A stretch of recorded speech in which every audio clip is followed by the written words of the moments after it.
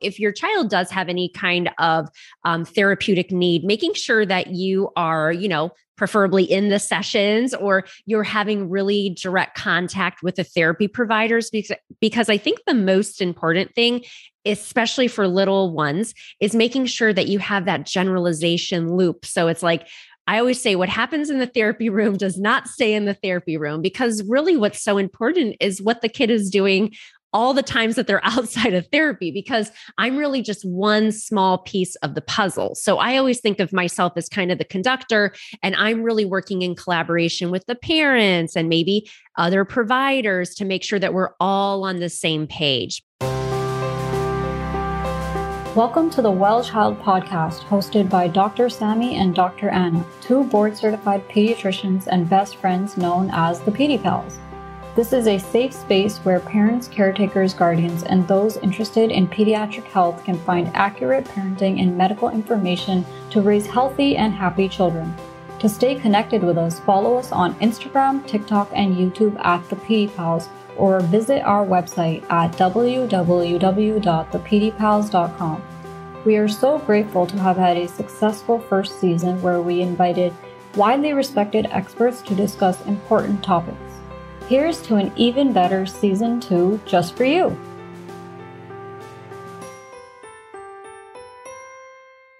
Hello, welcome to another episode of The Well Child. Today's topic is one that a lot of our families have requested, and it's something that me and Sammy deal with on a daily basis. It's going to be talking about our kids with autism and special needs, and we have the perfect expert here today to discuss more about it.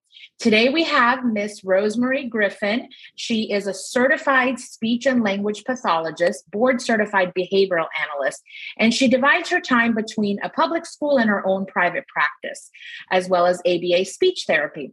She is the founder of ABA Speech and offers therapy services, courses, consultations, and products that are geared towards helping autistic students find their voice. Rose is also the host of her own podcast, Autism Outreach Podcast, a weekly show all about autism and communication.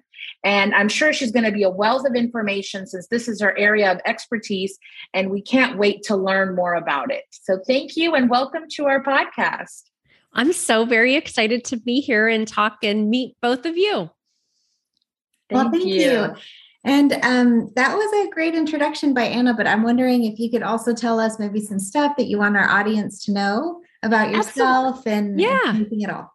Yeah, absolutely. I have been a speech therapist for the past 20 years, so I'm calling myself seasoned to this point. Not old, but I've been doing this for quite a while, and I just really love it. I love what I do. I love helping autistic students, as well as everybody that I work with, start spontaneously communicating on their own. And that joy of really trying to help autistic learners led me down the path of becoming a board certified behavior analyst, and I've been duly certified for the past 10 years, and there's only 450 people worldwide who hold both certifications. So it really allows me to help students who are hard to help, and students who historically have not been able to make progress with traditional speech therapy. So I love being able to use both sides of my brain and to be able to help my students that way. And thank you for mentioning the podcast. I started that a year ago. It's a weekly podcast called Autism Outreach, and we talk all about communication. So I'll have autistic parents on, I'll have autistic adults, speech therapists, you name it. We talk about autism and communication. I just really love connecting with people and disseminating information in that way. Wonderful. Well, I think the first thing that our audience probably wants to know is if you could walk them through, and I know it's easier said than done because it's not so simple, but could you walk them through what are the signs and symptoms of autism? What can a parent look for if they are raising a child to know what to look for when it comes to neurodivergence and autism specifically? Absolutely. And, that's one of the things I wanted to point out too. When I started presenting about 10 years ago in the field, the incidence rate was about 1 in 250. And I remember giving that talk and talking about that a lot, and now just recently the CDC has said it's 1 in 44. So it's really affecting a lot of people's lives. And we just want to make sure that our students are feeling supported. So, autism is a developmental disability that can cause significant social, communication, and behavioral challenges. And I think parents get, worried about wanting to make sure that their children are talking. In my private practice, I work with a lot of preschool age students. And so I am working with the parents too in providing parent advocacy, parent training and support, because the special education process is just a lot to navigate, especially if you're not a part of it. Even being a part of it, there's a lot of loops and turns. So there's a really great website that I like called Autism Navigator. And Autism Navigator has a lot of really good information, as well as the CDC website about, what are some signs of autism? Because that's what's really hard to tease out is, does my child have a delay or does my child have autism? And they're going to need a lot of the same supports initially. But, if a child is not looking at you, eye contact is a big one. Are they more preoccupied with objects instead of real life? Like I have a friend who has an online business and she shows videos of her son when it was his 3rd birthday. And I think he had received his autism diagnosis maybe a day or two before. And, he's not attending to people at the party. He's not looking at everybody. That's pre-COVID, obviously a long time ago, when everybody is there and singing happy birthday, things like that. And they may just have repetitive movements that may seem unusual to us, but are typical for them. And so those are some of the hallmark characteristics. And some people may say, oh, just wait, you never know, and, wait it out and see. But we know early intervention is so very important for all children, especially autistic students. So we want to make sure that we're getting our children the intervention and support that they need, and parents too. That's wonderful. Thanks for the breakdown. Yeah, just for whoever's listening too, I want to make a few things real clear. Autism is something that you are born with. It is not something you can catch. You cannot get autism from vaccines. That has long been debunked, and we shouldn't even be talking about it anymore because, again, it's something that you're typically born with. It does tend to run in families, and you can exhibit a variety of symptoms. The main things to look for are a social delay and a speech delay. Those are the two main big factors. And make sure that you're going to your doctor's visits so that you can be talking with your pediatrician and they can help you look out for those things. And I would say that the earliest, typically, even though children do tend to exhibit their autistic tendencies from birth, the earliest that we as pediatricians can really start to identify it would be 15 months, but more like 18 months. And by two, we're pretty clear on whether or not a child is neurodivergent or not. And at that point, we're trying to get them an evaluation, potentially a hearing evaluation as well, and into therapies. And when you say early intervention is key, it's because studies have unanimously shown that the sooner you offer these therapies to these children in a non-traumatic way, the sooner they can start to make some big headway when it comes to communicating their needs. Absolutely. And I think that's the main thing, is that early intervention is really great. That's why I like the private practice part of my life, because I do provide home-based services. I do collaborate with outside providers and school-based professionals too in that role. And it's really nice just to be a support to the parents, to see how the child is communicating in the home environment, and just to coach the parents. Parents have a lot of questions. Well, what do I do if this happens? Or, what should I do when my child does this? Or, how do we read a book together? If they're not sitting with me and attending and, all those things. Well, that's okay. We just need to have these things available. And sometimes I read to my own. I have 3 kids of my own, and, they're not always like with me the entire book. Right. But I'm still there. I'm still in that shared activity and kind of that social reciprocity, that joint attention is what we call it in the field. But any type of shared activity is going to be so very important for any child, really. Yeah, no, thank you for specifying that. And I think what both of you clued into is kind of what is the need that's not being met here, because we have kids of all different personality types, some kids that, are very vocal from the beginning, some that become a little bit more vocal later.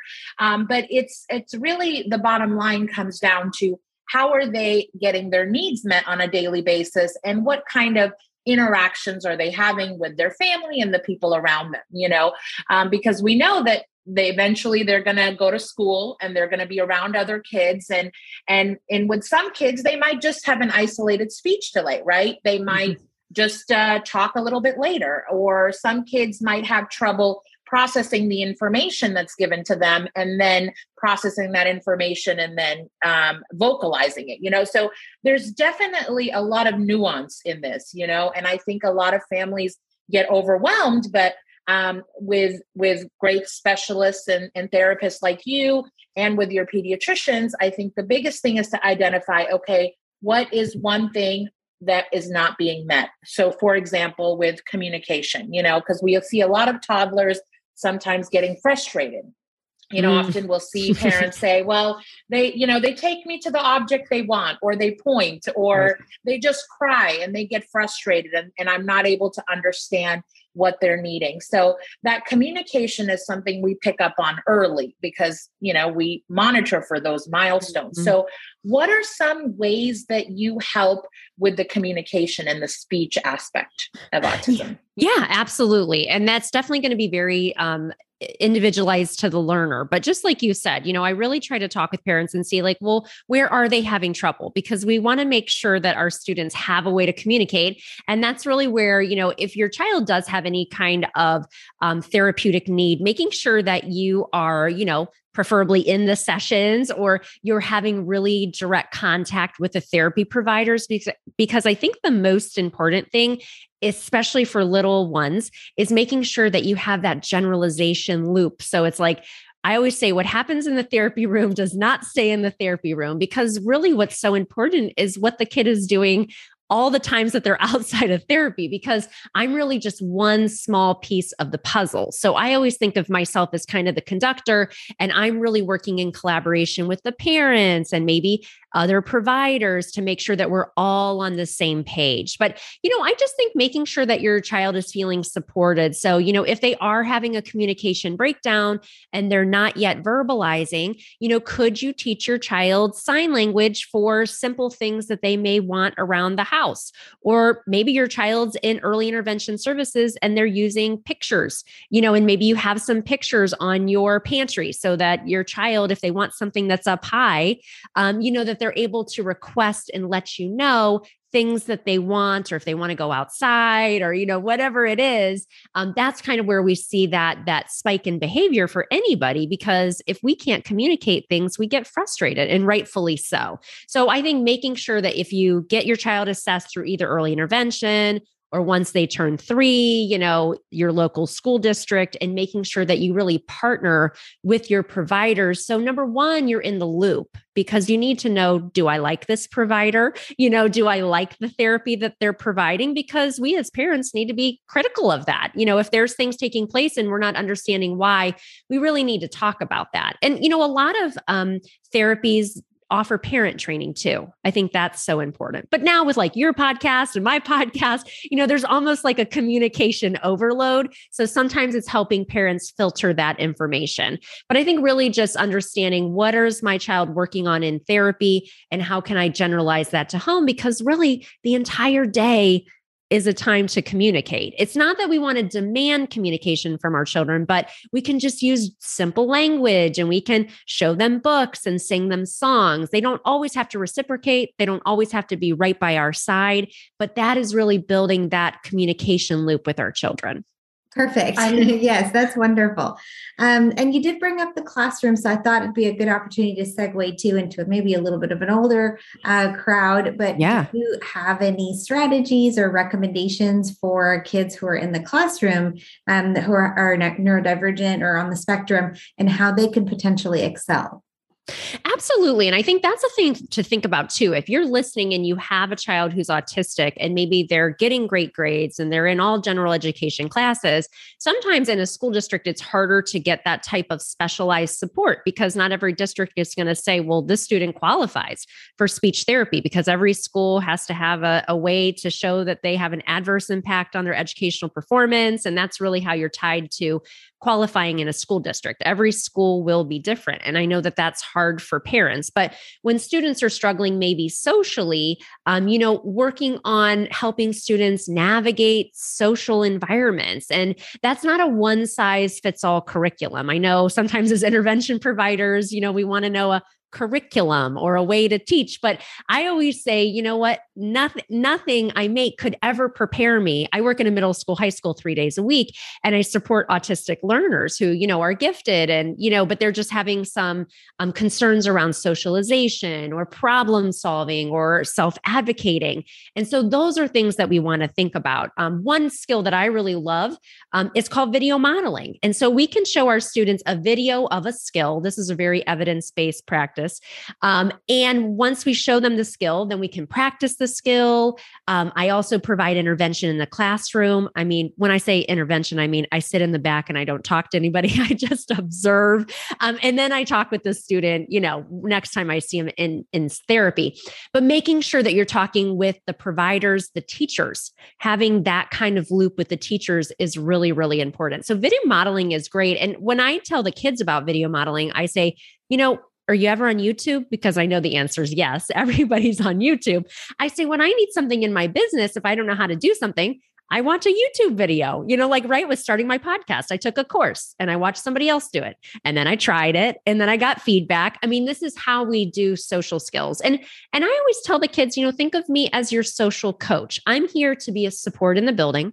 I'm here to talk with your teachers about maybe how you're struggling in class. And those are kind of the nuanced things that there is no set curriculum for things that are going to come up. If you think back to your middle school, high school, it's just a hard time to navigate. And then especially with COVID and masks, and I could go on. And I know you guys have probably talked about that, but there's just so many things that come up. So I always tell my kids that I'm here to help you navigate these tricky social situations or these tricky problem solving scenarios that may come up. And so that's really how I try to lend a support. And that's for students who are speaking, who are in general education classes, who are maybe in gifted classes. Sometimes they fall through the cracks because they are doing so well academically. So parents need to be cognizant and maybe advocate for their students getting that type of support.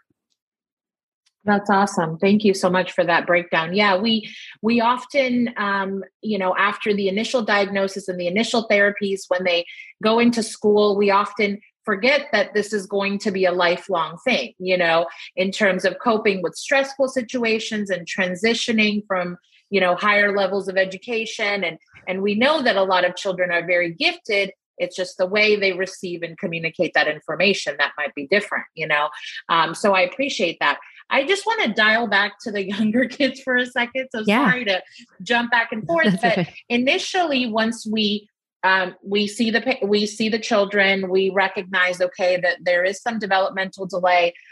We have them tested for autism, and then they start, looking for therapists.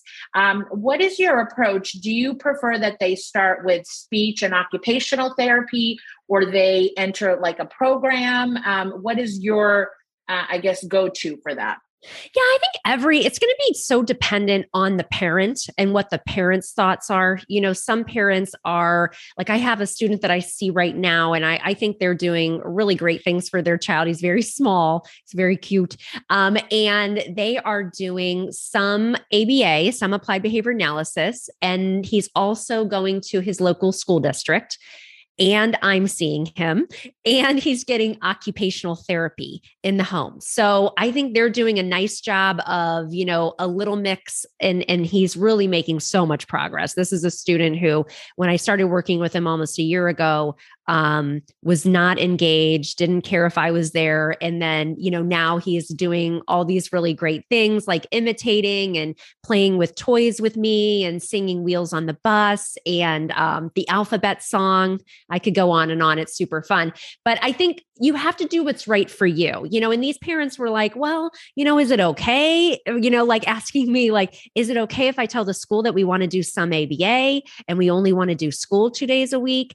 And I said, yeah, you're the parent. You know what's best for your child. You obviously want to listen to the experts, but you're an expert on your child. And so, they were like, we can't do ABA full time because, my kid's falling asleep in the car because it's a 30-minute drive, right, from where they're at. And you can see how it just affects the family dynamic. And so some families are going to say, you know what, we don't even want to get into all that. And then other families are going to say, we're doing just that. And so I think that's kind of sad when people choose just ABA and they don't value speech therapy. But I would say interview whoever you're going to use and make sure that that therapy provider allows you to come into the sessions, because for really little kids, that's so important. You need to be there. You need to know what's going on, and you need to feel comfortable with how the intervention is playing out. And the fact that you can ask questions. Great providers are going to answer your questions with ease and be able to show you the scope and sequence of, well, this is why I'm doing it this way. This particular family I'm working with, they wanted things that were a little more structured. And I said, hey, your child's 3, like we're going to play. This is what we're going to do. So I've been seeing this student a year. I see him for a 45-minute session. I would say now about 35 minutes is more play-based. In 10 minutes, we sit at a very small table and we do things that are a little bit more structured. So just making sure that you interview your providers, but speech therapy is absolutely super essential.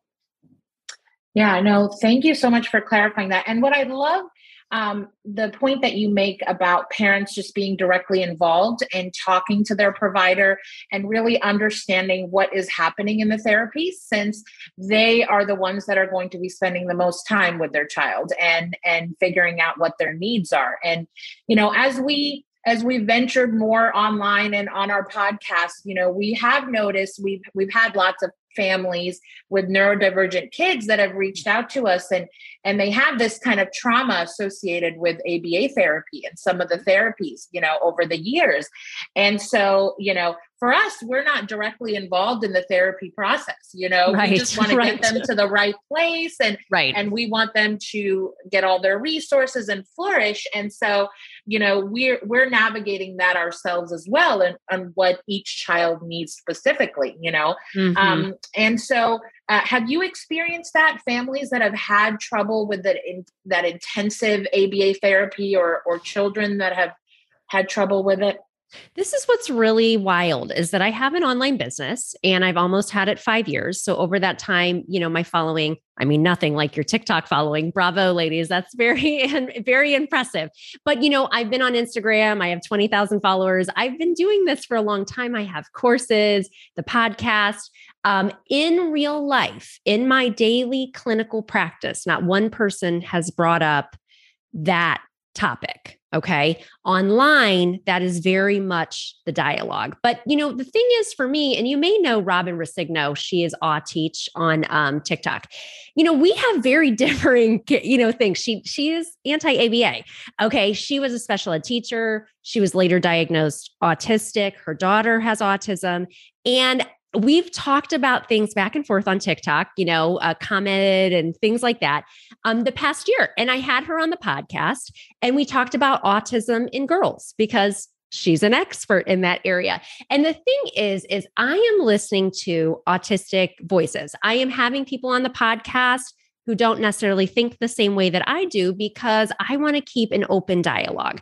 I don't have to have this idea of groupthink. Do I believe in the science of ABA? Have I absolutely seen it change lives? Have I worked with students who were 18, had all those traditional therapies that we talk about, but still had absolutely no way to communicate? Until they came to an ABA center, we were provided them with very structured instruction, and then they had a voice at 18.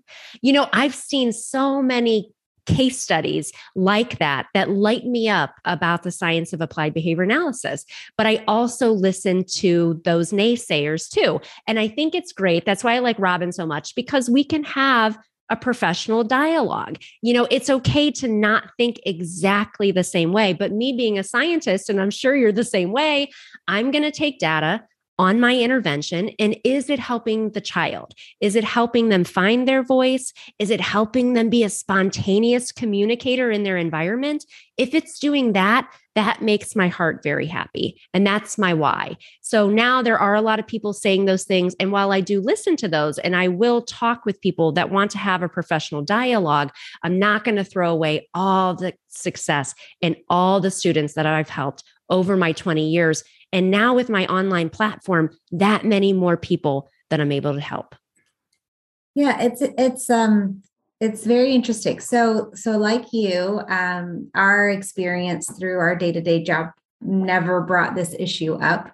Right. But then when we went online, we were slapped in the face with the anti-ABA kind of community as well. And we actually have had a discussion with Robin not too long ago. Oh, okay. So we were connected with her through good old TikTok. Yes, she's great. And actually, my eyes were completely opened. I find that the points that are being brought up are actually not scientific, but they're philosophical. And so I'm still processing and chewing on it, but I think I'm going to be looking at it very differently from now on.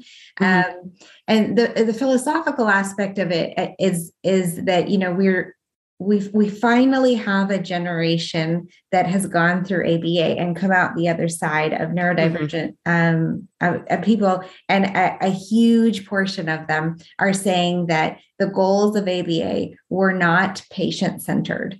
And the measures that we're using to determine success are not person-centered. They're not centered around that person, but around what our view as a society is acceptable in terms of being a neurotypical person. So one question, I said something in one of my TikToks along the line, exactly the same thing you said, basically. And I mentioned something about communication and getting them to a point where they can communicate. And they said, well, why do you need them to communicate like in your way? And I mean, it stunned me, and I've been chewing on that for a while. I mean, I don't even know. I'm not sure how to answer that question, probably because they stumped me.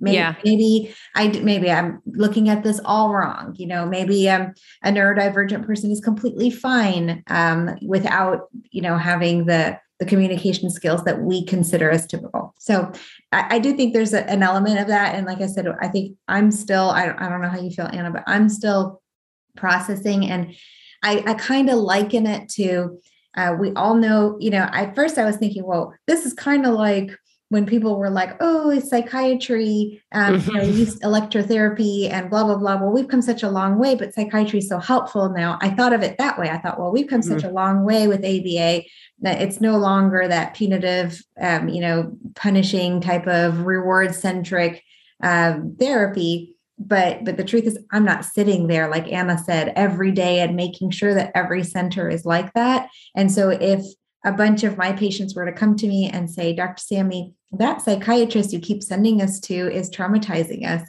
I wouldn't do it anymore. I mean, I would stop doing that. And so I do think that, you know, this is probably the beginning of a new era. We've had this generation grow up now, and that we're going to be looking at just what our goals are for the neurodivergent community in a completely different way. But I think we can all agree. And another thing I'm stumped with, and I'm sorry to go on a little bit, but I'm stumped with if I'm making it patient-centric, and I told Anna this the other day, how do I know what a 2-year-old wants? That's the age that this is happening, right? So I'm assuming, and the parents are assuming, that they want to learn to talk and that they want to, if their stimming is not hurting anyone, I agree. We don't need to be barking up that tree. If their lack of eye contact is not affecting their day-to-day life, that's for me. That's not for them. I completely. Yes. And when I think that's what is really hard as a provider is there are parents who, and, you know, I've made some TikToks and those have been my most popular ones about, we don't write goals for eye contact. Like I haven't done that for so long, but there's still speech therapists out there that are not BCBAs, because most aren't, that are going to write goals for eye contact. And so it's just, when you know better, you do better. And so I think that's really important. But for us to sit here and say that we don't want our kids to be spontaneous communicators, I think as an interventionist and as a scientist, that's just really unethical to say that we don't want all of our kids to have a way to communicate with the world. Because how sad when I met that 18-year-old student who had no way to communicate, who had been in speech therapy in a school district for 18 years and nobody could reach that student. But we taught him in a very structured way, and he was able to use a device to navigate his environment. And we saw a decrease in his problem behavior that was very unsafe. Because if at 18 you have had no way to communicate, you're going to come up with other ways to get your needs and wants met across your day. So I really see it as, that's what's so amazing about being a BCBA and a speech therapist, is putting these two things together and really bridging the gap. Because whether you believe in ABA or you don't want to go down that route, this is what people are using for intervention. And so speech therapists working with BCBAs and collaborating along with parents is going to be very powerful for that therapeutic team and for the lifelong happiness, communication skills of that child.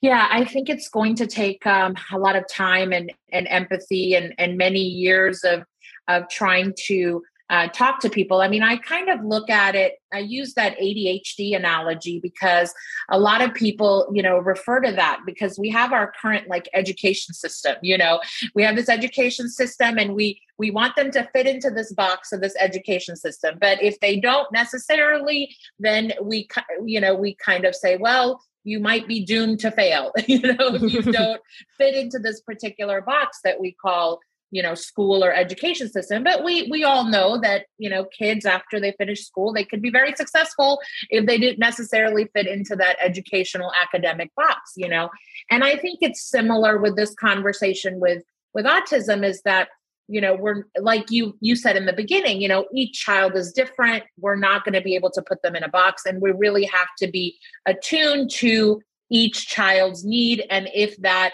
lack of communication or that is causing pain and is a pain point and is causing frustration in the home, So yeah, I think this is going to be a mix of philosophical and scientific, inquiry. And this is part of medicine. This is the part I love. And this is the reason we went into this podcast, because we're all trying to change things for the better, Mm-hmm. And if we can make, one type of therapeutic intervention better and less stressful for the kids and for the families, then, it's all worth it. So yeah, no, I'm totally glad we're having this conversation.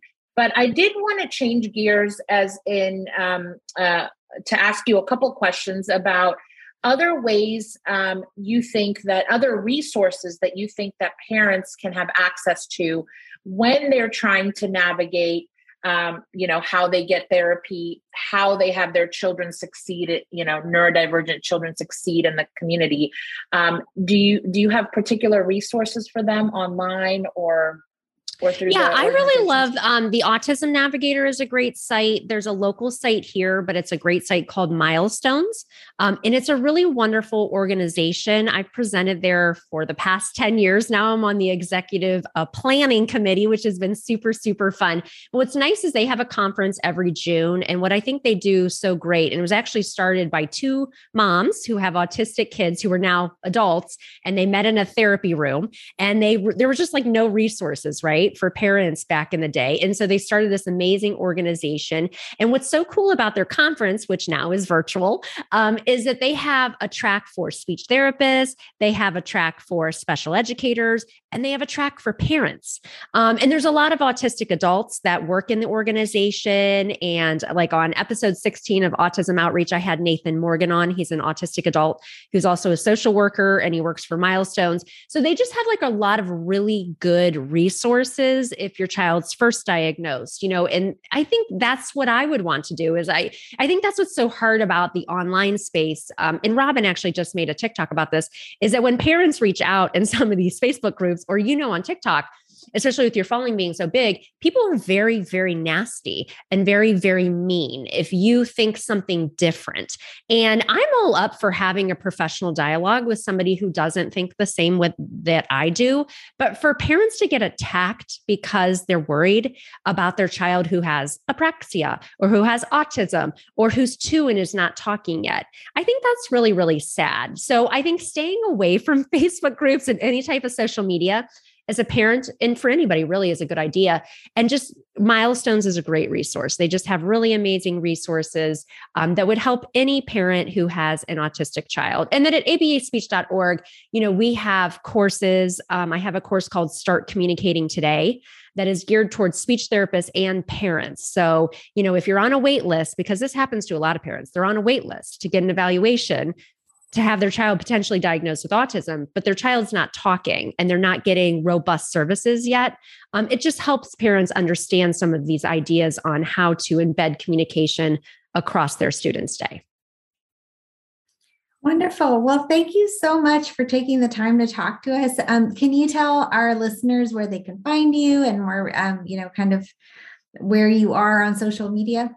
Absolutely. Visit me at abaspeech.org. That's where you can see my course called Start Communicating Today, which is perfect for toddlers and preschool age students and is very parent friendly. And visit me at Autism Outreach, which is my weekly podcast that drops every Tuesday, all about autism and communication. Wonderful.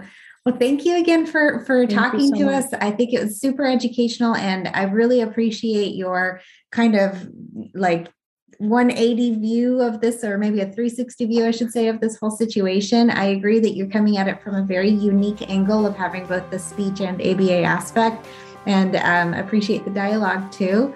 And I hope that we can chat again in the future. Thanks for having me. Thank you.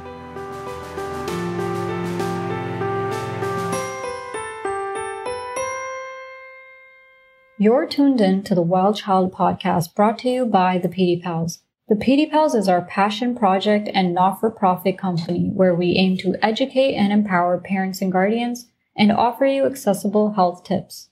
Our mission is to also support future female doctors. We currently have interns on our team who are all at different parts of their medical school journey. If you'd like to support our mission and help with our podcasting costs, you can donate to our Venmo at the PD Pals or our Zelle, which is hello@thepdpals.com. We greatly appreciate our audience's support. You can also support our interns on Venmo at interns-pdpals. The views and opinions expressed in this podcast are those of the participants and do not necessarily reflect the official policy or position of any other agency, hospital, organization, employer, or company. Assumptions made in the analysis are not reflective of the position of any entity other than the participants. The participants are critically thinking human beings. Therefore, these views are always subject to change, revision, reconsideration, and recalculation at any time. This podcast collaboration makes no warranties or representations as to accuracy, completeness, correctness, suitability, or validity of any information, communication exchange, and the participants will not be liable for any errors, omissions, or delays in this information, or any losses, injuries, or damages arising from its broadcast, dissemination, or use. All information is provided on an as-is basis. It is the communication recipient's responsibility to verify any facts.